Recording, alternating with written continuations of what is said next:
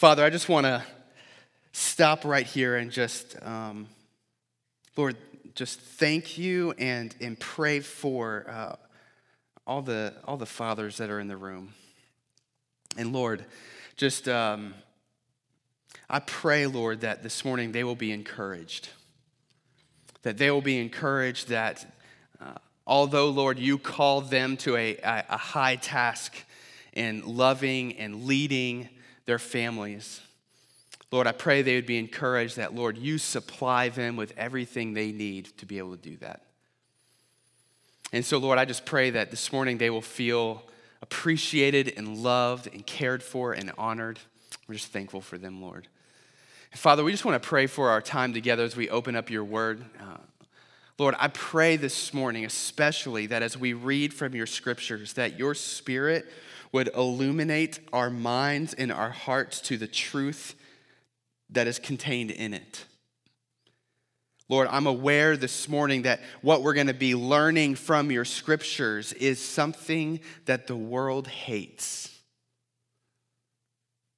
And because of that, Lord, it can be tempting for us to think about potentially disregarding this or trying to find a way around it.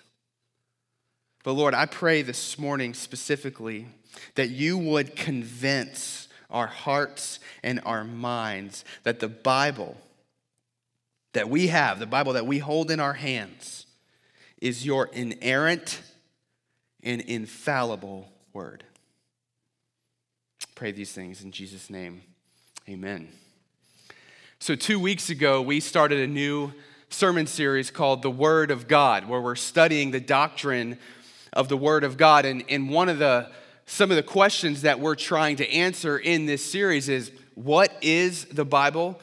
How do I read the Bible? How should I approach the Bible? Can I even trust the Bible?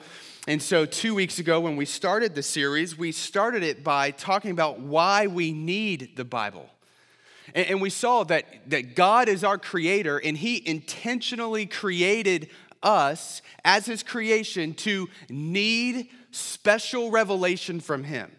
God is omniscient. He's all-knowing. He created us to not be omniscient and all-knowing. So we rely upon him. We need him to reveal truth to us and answers to our biggest questions, like, who am I?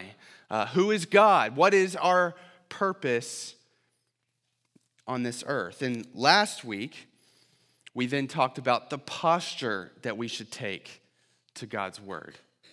That as God's creation, we sit under God's word and we receive truth from it. We don't stand over God's word and decide what we want to accept as truth and what we don't want to accept as truth.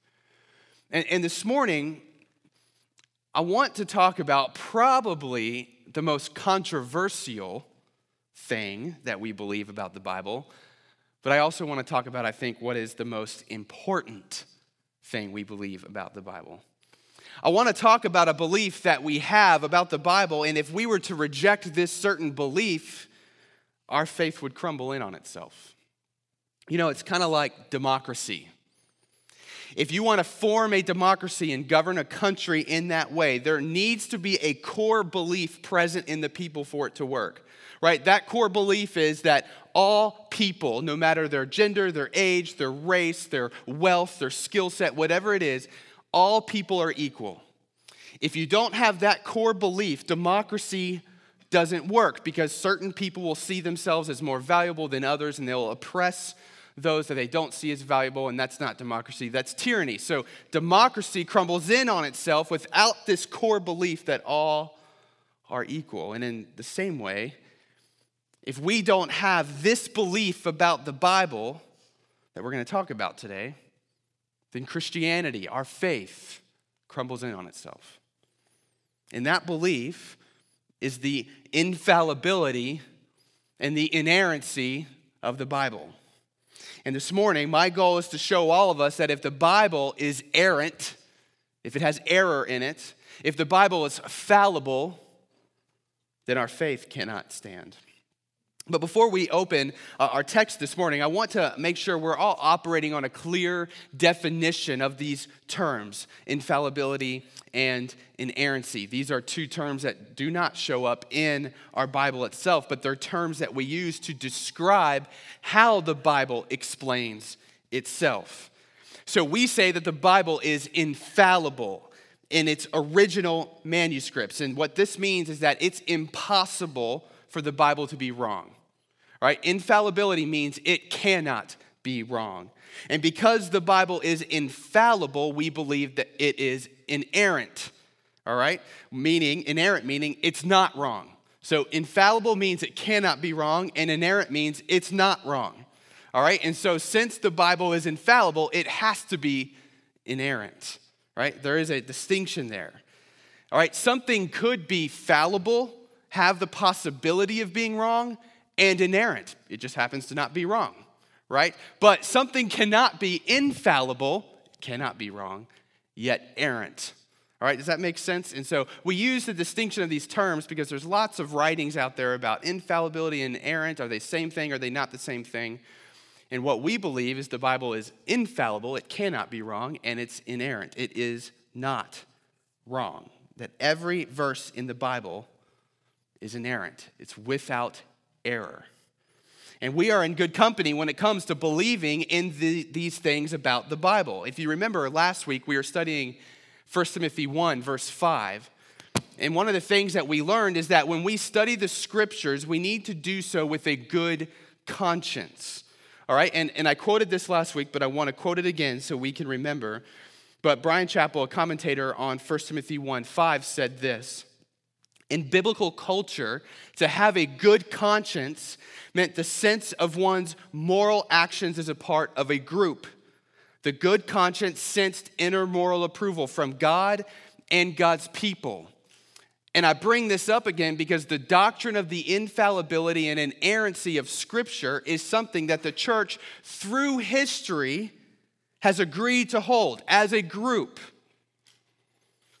And so through church history, different councils have convened in order for several faithful followers of Jesus who have studied the Bible their entire lives to come together, to study, to pray, to debate and dialogue, to listen to the Holy Spirit, and formulate these statements or these creeds that summarize what the Bible teaches. And they did this because this allowed the church to form doctrines like the inerrancy of Scripture, with a good conscience. In such a way where we go, all of these people, when we study the Scripture, we pray and we listen to the Holy Spirit, we believe and we agree that this is what the Bible says about itself. Right? This allows us today, all right, to have some certainty about the doctrines that we hold because we're in good company. And so throughout history, we have different creeds that affirm this doctrine about the Scripture. I just want to give you one, because I could give you a lot, and that would get really boring real fast. All right, but I'll just give you one. Back in 1978, a group of 200 evangelical leaders convened together to study and put together a creed on what we believe as the doctrine of Scripture. This is referred to as the Chicago Statement on Inerrancy. This statement was signed by those, if you care, people like R.C. Sproul, John MacArthur, J.I. Packer, Francis Schaeffer. And this is the definition that they write about infallibility and inerrancy. Here's the first one. They say, we affirm that Scripture, having been given by divine inspiration, meaning God inspired the writers to write what they wrote down, we believe it's infallible, so that, far from misleading us, it is true and reliable in all matters it addresses. So the Bible is infallible because it's written by God, inspired by God. Okay, and here's the second statement. We affirm that Scripture in its entirety is inerrant, being free from all falsehood, fraud, or deceit. Every verse of the Bible is without error. And what I want to do this morning is I want to show us why this is non-negotiable. Okay? Now that we have our clear definitions down, I just want to show us why this is non-negotiable. And so quick aside, I know that lots of questions about that remain. questions about how the Bible was compiled, how it was translated, how we can trust that the Bible that we have in our hands is an accurate representation of the original manuscripts. And when we talk about inerrancy, what we mean is that we believe the original manuscripts are inerrant, are without error, and that our Bibles that you have in your hand are inerrant so as long as they accurately represent those original manuscripts, which we believe they do. So, there's a lot of questions with that you might have. We're going to devote an entire sermon to that. All right, so we're going to hang with us in this series. It needs its own sermon, so we're going to answer all of those questions for you. But this morning, I want us to think about why the Bible has to be infallible and why it has to be inerrant. All right, we got our definitions. Go to John 17. We're going to hang out in John 17 together this morning. John 17 is one of my favorite chapters in Scripture because the entire chapter is a prayer that Jesus prays to the Father hours before he's going to be arrested and eventually crucified and raised from the dead. And the reason why I love this prayer, because not only do we get a glimpse into the personality of Jesus, I think we just see some things and we kind of get a glimpse of his personality, but we also get so much theology from this prayer. And I actually think we get a robust theology of the Word of God in this prayer. All right, so we're not going to read the whole thing. It's a very long prayer, but we're going to look at verses 6 to 21. All right, 6 to 21. And here's how we're going to do it. We're going to do it in 3 different chunks. All right, so the first chunk in this, we are going to see that Jesus prays about the mission that God the Father gives him as God the Son. In the second chunk, we're going to see that Jesus prays for the mission that Jesus, God the Son, gives his disciples. And in the third chunk, we're going to see that Jesus prays for the disciples of the disciples. Does that make sense? So we're going to see 3 different generations of discipleship in this prayer. God the Father sending God the Son sending his disciples, those disciples sending their disciples. And what I want us to look at as we look through these generations is the role that God's word plays throughout. All right, so let's go. John 17, we'll read verses 6 to 8. Remember, this is a prayer that Jesus is praying to God the Father. And just quick FYI, I'm reading out of the CSB, the Christian Standard Bible, just because I like it better this morning. I normally read out of the ESV, but you'll see it on the screen behind me. Verses 6 to 8. John 17, 6 to 8. Jesus is praying. He says, I have revealed your name, God, Father, to the people you gave me from the world, these disciples. They were yours. You gave them to me, and they have kept your word. Now they know that everything you have given is from you, because I have given them the words you gave me. They have received them and have known for certain that I came from you. They have believed that you sent me. In this first chunk of this prayer that we're reading, we see the reason why God the Father sent God the Son to come down and become a human being. God the Father wanted to communicate his word through his Son, Jesus, to his creation. The book of Hebrews talks about this for us. Hebrews chapter 1, verses 1 and 2. The whole book starts out with this. Long ago, God spoke to the fathers by the prophets, all right, the Old Testament, at different times and in different ways. In these last days, he has spoken to us by his Son, Jesus.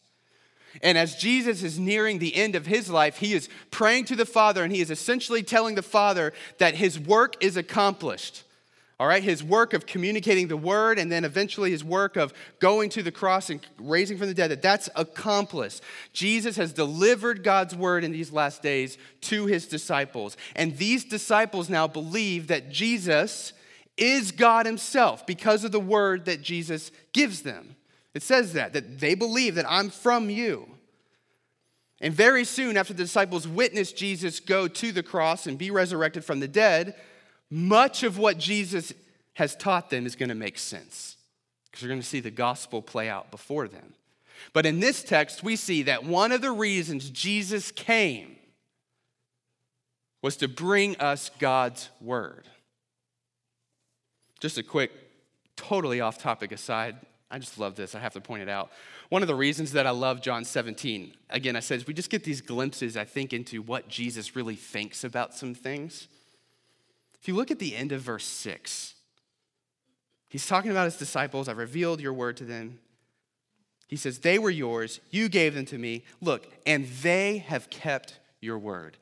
Just this private moment, Jesus is praying to God about his disciples. His disciples, they didn't always understand. They said boneheaded things. They messed up all the time. Jesus is always rebuking them. I mean, at one point he calls Peter Satan. I mean, they're an imperfect bunch. And in this private moment with God the Father, what does Jesus say about them? They've kept your word. Guys, that's so encouraging. If you're a redeemed follower of Christ this morning, I want you to know that this is what Jesus says of you to his Father. Just be encouraged by that. But back to the word. So the Father sends the Son to the world with the word. Okay, communicate this to the disciples. Let's go to verses 9 to 19, the second chunk. It says this, Jesus is praying, I pray for them, the disciples. I'm not praying for the world, but for those you have given me, because they are yours. Everything I have is yours, and everything you have is mine, and I am glorified in them. I am no longer in the world, but they are in the world, and I am coming to you. Holy Father, protect them by your name that you have given me, so that they may be one as we are one. While I was with them, I was protecting them by your name and that you have given me. I guarded them, and not one of them is lost, except the son of destruction, talking about Judas, so that the scripture may be fulfilled. Now I am coming to you, and I speak these things in the world, so that they may have my joy completed in them. I have given them your word. The world hated them because they are not of the world, just as I am not of the world. I am not praying that you take them out of the world, but that you protect them from the evil one. They are not of the world, just as I am not of the world. Sanctify them by the truth. Your word is truth. As you sent me into the world, I also have sent them into the world. I sanctify myself for them, so that they also may be sanctified by the truth. All right, there's a lot going on in that prayer, and there's no way we can hit every single thing that Jesus is talking about here. But I want you to look at verse 18 one more time with me. Jesus says, as you sent me into the world, I also have sent them into the world. We see a passing on here of the baton from Jesus to his disciples when it comes to delivering to the world the word of God. Jesus is leaving and going back to be with the Father. He's going to go to the cross, be raised from the dead, and then ascend to be with the Father. But he leaves his disciples here with the word of God, which will ultimately be written down under the inspiration of the Spirit and canonized into Scripture, into the Bible that we have today. And the word of God is sufficient because Jesus very clearly says in verse 17, look at it, your word is truth. If you look at that in verse 17, your word is truth. I want you to notice the construction of that sentence. If you see it on the screen, right? The English here matches what the Greek says. It does not say your word is true, using an adjective. It says your word is truth, using a noun. The word of God is not true because it meets some sort of external standard of truth. No, the word of God is truth because it is truth. It is infallible because the word came straight from God. It is the standard of truth. And therefore, it's inerrant. And Jesus is leaving his disciples in this world with it so that they may write it down and preach it to the world. And it's so important here in John 17 to see the progression from God the Father to God the Son, and then God the Son to the disciples. All right? It's infallibility. God's word is being communicated and passed along. But in this text, we also see why the word that Jesus is leaving the disciples must be inerrant. It must be truth. Because the inerrant word of God is what makes the ministry of the disciples and the church, including Grace Hill Church, effective. It does this because the inerrant word of God does three things according to this text. The inerrant word of God unifies us. The inerrant word of God identifies us. And the inerrant word of God sanctifies us. We see those three things in the text, and I want us to break down those three. All right, so here's the first one. The inerrant word of God, it unifies us. Look at verse 11. I am no longer in the world, but they are in the world, and I am coming to you. Holy Father, protect them by your name that you have given me, so that they may be one as we are one.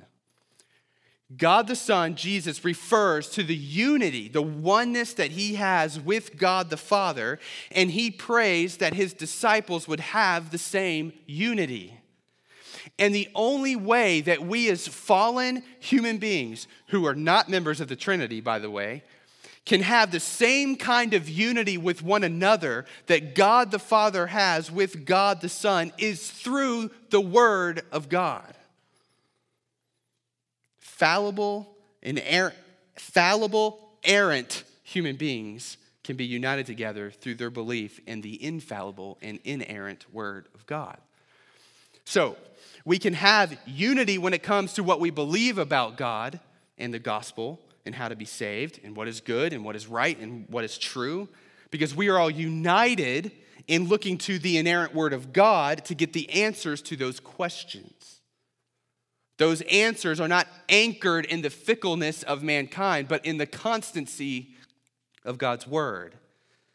And therefore, the church can be united at all times, in all places, and in all cultures because we have God's word. But when we begin to question the infallibility and the inerrancy of the Bible, we remove the very foundation upon which our unity is built. Right, it all comes down to that simple phrase in verse 17. Your word is truth. I have not judged it to be true. No, it is truth.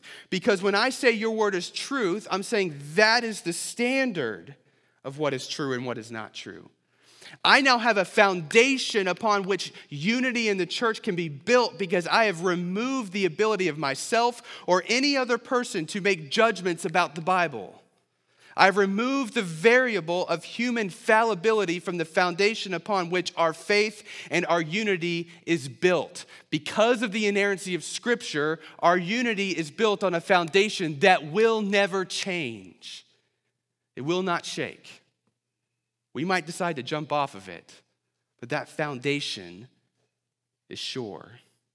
But if we remove inerrancy, what happens to the foundation? All of a sudden, God's word is now subject to the judgment of fallible people. How will unity be built when one person can determine what is true and not true, and the other person, I guess they have just as much right to determine what is true and not true too? So now we're just going to debate, The church is like, okay, hold on, world, hold on. We need to figure out what we believe. The foundation of unity will always change.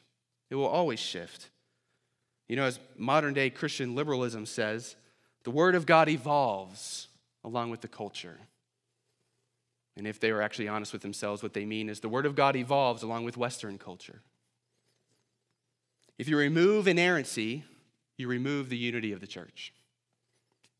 Second, the inerrant word of God identifies us. Verses 14 to 16 in the text. Jesus says, I have given them your word. The world hated them because they are not of the world, just as I am not of the world. I am not praying that you take them out of the world, but that you protect them from the evil one. They are not of the world, just as I am not of the world. Jesus is basically saying about his disciples, the world hates them because they believe your word. But I have a mission for them in the world, so don't take them out. I'm not praying that you take them out of the world. I'm praying you leave them in the world with a word to communicate. Just protect them from the evil one. That's what Jesus prays. You know, it's interesting that this is what Jesus prays. Protect them from the evil one, from Satan. Because they possess the word of God. Can we think back to an example in our Bible of someone who has been given the word of God and Satan goes straight after them to try to convince them that it's not true? We talked about it 2 weeks ago. Genesis chapters 1-3. God gave his word to Adam and Eve. And immediately the serpent comes. And what's the first thing the serpent does? Did God really say that you couldn't eat of that tree? And then eventually Satan lies to them straight up. No. What God told you is wrong. It's errant. Don't trust it. God knows that if you were to eat of that tree, that it would actually be good for you. See, Satan schemes to convince those who have access to the word of God that it is errant. What Satan wants the church to do is reject inerrancy. It's exactly his strategy. And so Jesus prays that God would protect his disciples because they have God's word. They are in the world. He does not want them to leave the world, so leave them there, but protect them from Satan. And it is the word of God that identifies us as the disciples of Jesus. It's what distinguishes us from the world. Listen, the world is going to make assertions of what is good and what is true, and the word of God is not always going to agree with that. And the world will hate us for it. I don't think I have to convince us that that's a reality. It's exactly what Jesus tells us. And it's exactly this tension that the world hates this that causes many to question the inerrancy of the Bible. It's too closed-minded. It's too controversial. It's too politically incorrect. Too vulnerable to social media attack. It doesn't give me the freedom to decide what I like and I don't like, what I think is true and what I don't think is true. It takes control out of my hands. And to fully submit myself to the scriptures is to be identified as a zealot in this world. See, when you remove inerrancy, you start the slippery slope of your life becoming indistinguishable from the world. You become the judge of what is true and good and what is acceptable in the Bible. And the attacks from the enemy and the hatred of the world will convince you to find more and more of the Bible as errant. When we drop inerrancy, two things happen. Satan wins and the church disappears. Number 3, the inerrant word of God sanctifies us. It sanctifies us. Verses 17-19. Jesus prays, sanctify them by the truth. Your word is truth. As you sent me into the world, I have also sent them into the world. I sanctify myself for them, so that they also may be sanctified by the truth. To be sanctified means to be made holy, to be set apart. And this says that it is God's word that sanctifies us, that it grows us in holiness. 2 Timothy chapter 3, verses 16 and 17. We also see this. All scripture is inspired by God, infallible, because it's inspired by God, and is profitable for teaching, for rebuking, for correcting, for training in righteousness, so that the man of God may be complete, equipped for every good work. Right? The word of God transforms the way we live our lives. Now, I'm not going to spend too much time on this topic because I'm actually going to devote an entire sermon to this passage in 2 Timothy 3 on how the word of God sanctifies us and trains us for righteousness. So we'll definitely dive deep into that. But I do want to talk about how the inerrancy of God's word is essential to the word sanctifying us. Verse 17 is very clear that the reason that the word of God sanctifies us because it is truth. It is truth that sanctifies us. God's word sanctifies us because it's truth, right? Falsehoods, fairy tales, legends, they don't sanctify us. So from the outset, we can already ascertain that if the word of God is errant, if it is fallible, then it cannot sanctify us. However, why is it that the word of God must be truth for it to sanctify us? Well, it is God's word that reveals to us the gospel of Jesus Christ. It's God's word that helps us to see that what sin is and that we actually have committed sin before God. It's God's word that tells us that God sent his son Jesus not only to reveal the gospel in his word, but to execute the gospel through offering his life on the cross so that we could be forgiven of our sins and being raised from the dead so we could have new life. It is God's word that tells us that the way in which our sins are forgiven is putting our faith upon Jesus on the cross, not any works. And finally, it's God's word that instructs us on how to live for God's glory and for our joy. It is if the word of God is errant, then which parts do I believe? Which parts do I live according to? Which parts do I decide to reject or are not important? Which commands do I follow? Which commands do I not follow? See, if you go to IKEA to buy furniture, you need the instructions to tell you how to build whatever you bought, right? You need those instructions to be inerrant. They cannot be wrong. If those instructions are errant, you will not be able to build your furniture. If those instructions are inerrant, then you'll be able to build your furniture and use it for whatever purpose that you bought it for. And that's a simplistic example, but the value is the same. If God created us to need special revelation for him, to know who we are and who he is and how we should live our lives, then we need that special revelation for him to be inerrant. Because if there is error, then we'll just be led astray. And when we dismiss inerrancy, we become like the fool who thinks he can figure out IKEA furniture without the instructions. And your life and your faith will crumble under you as fast as that chair will. See, it is the sanctified Christian who believes God's word, submits his or her life to its infallibility, and allows their life to be transformed by it. They trust the word of God more than they trust themselves. They trust the word of God more than the culture and pundits. They trust God's word more than their desires. They truly believe that their joy is found in obedience to the infallible and inerrant word of God. And they accept that that very belief will cause the world to hate them.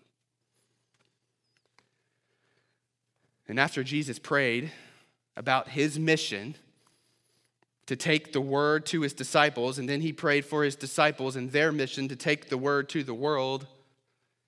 If we continue in our passage briefly here, Jesus then prays for us. Jesus prays for all of those who will believe in him through the word passed along by the disciples, through their faithful ministry in the early church and their faithfulness to write the word of God down, inspired by the Holy Spirit, into our Bible today. Look at verses 20 and 21. I pray not only for these disciples, but also for those who believe in me through their word.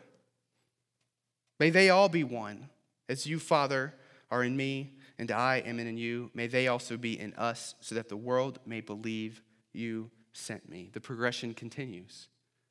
God the Father sends God the Son with the word. God the Son gives the word to the disciples. The disciples go to more disciples, to us. And we continue the progression. Make more disciples. Communicate the inerrant, infallible word of God that's been given to us. And Jesus prays that we would be unified, that we would be sanctified through the timeless, infallible, and inerrant word of God. But don't let verse 21 go by too quickly. There's another implication of holding to the inerrancy of Scripture. And that is so that the world will believe. Not only do we lose our unity and sanctification when we dismiss inerrancy, but we lose our mission. Verse 21. may they also be in us, so that the world may believe you sent me. Grace Hill, this is why we as a church will be unapologetically committed to inerrancy. This is an unpopular belief to have these days. Jesus' prophecy here in chapter 17 is ringing true. The world hates inerrancy, and many churches and many whole denominations hate it. It's considered to be too radical, too archaic, too closed-minded, too unenlightened. But I'm convinced by John 17 this morning that the cost is simply too high to dismiss inerrancy. You remove inerrancy, then the church will be distracted over arguing with itself over what is true and not true. If you remove inerrancy, then the church will fold under the persecution of the world and the attacks of the enemy and will become indistinguishable from the world. You remove inerrancy, you remove the church's sanctity. You remove inerrancy, we reject the very mission that God gives us to communicate his word and make disciples. If you remove inerrancy, our faith doesn't stand. Let me pray for us, and let me pray that we as a church will faithfully hold to this doctrine.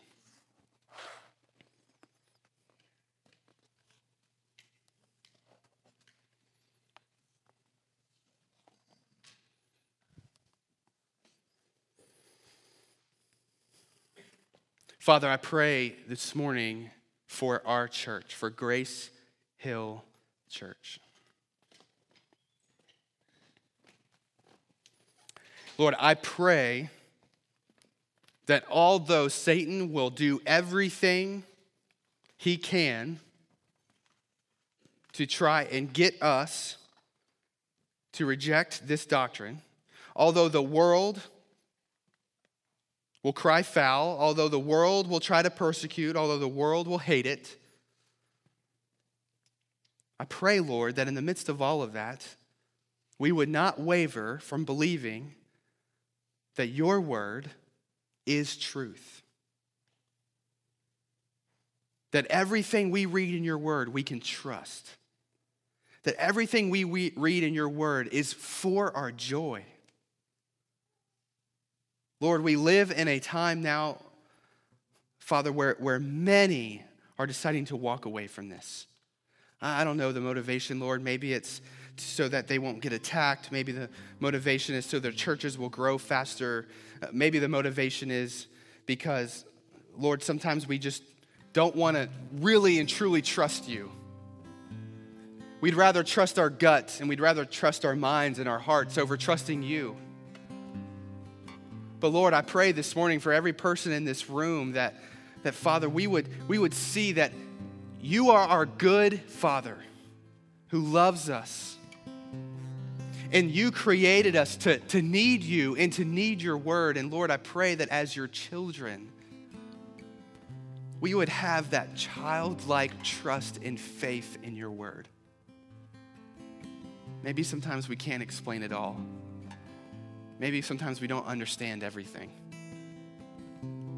But Lord, I pray that all of us would find comfort and solace and stability and security in the fact that you have given us your word and we can fully trust it. It is infallible. It cannot be wrong, and it is inerrant. It is not wrong. And Lord, I pray that that would be a comfort to our church as we seek to be faithful to the mission that you have given us.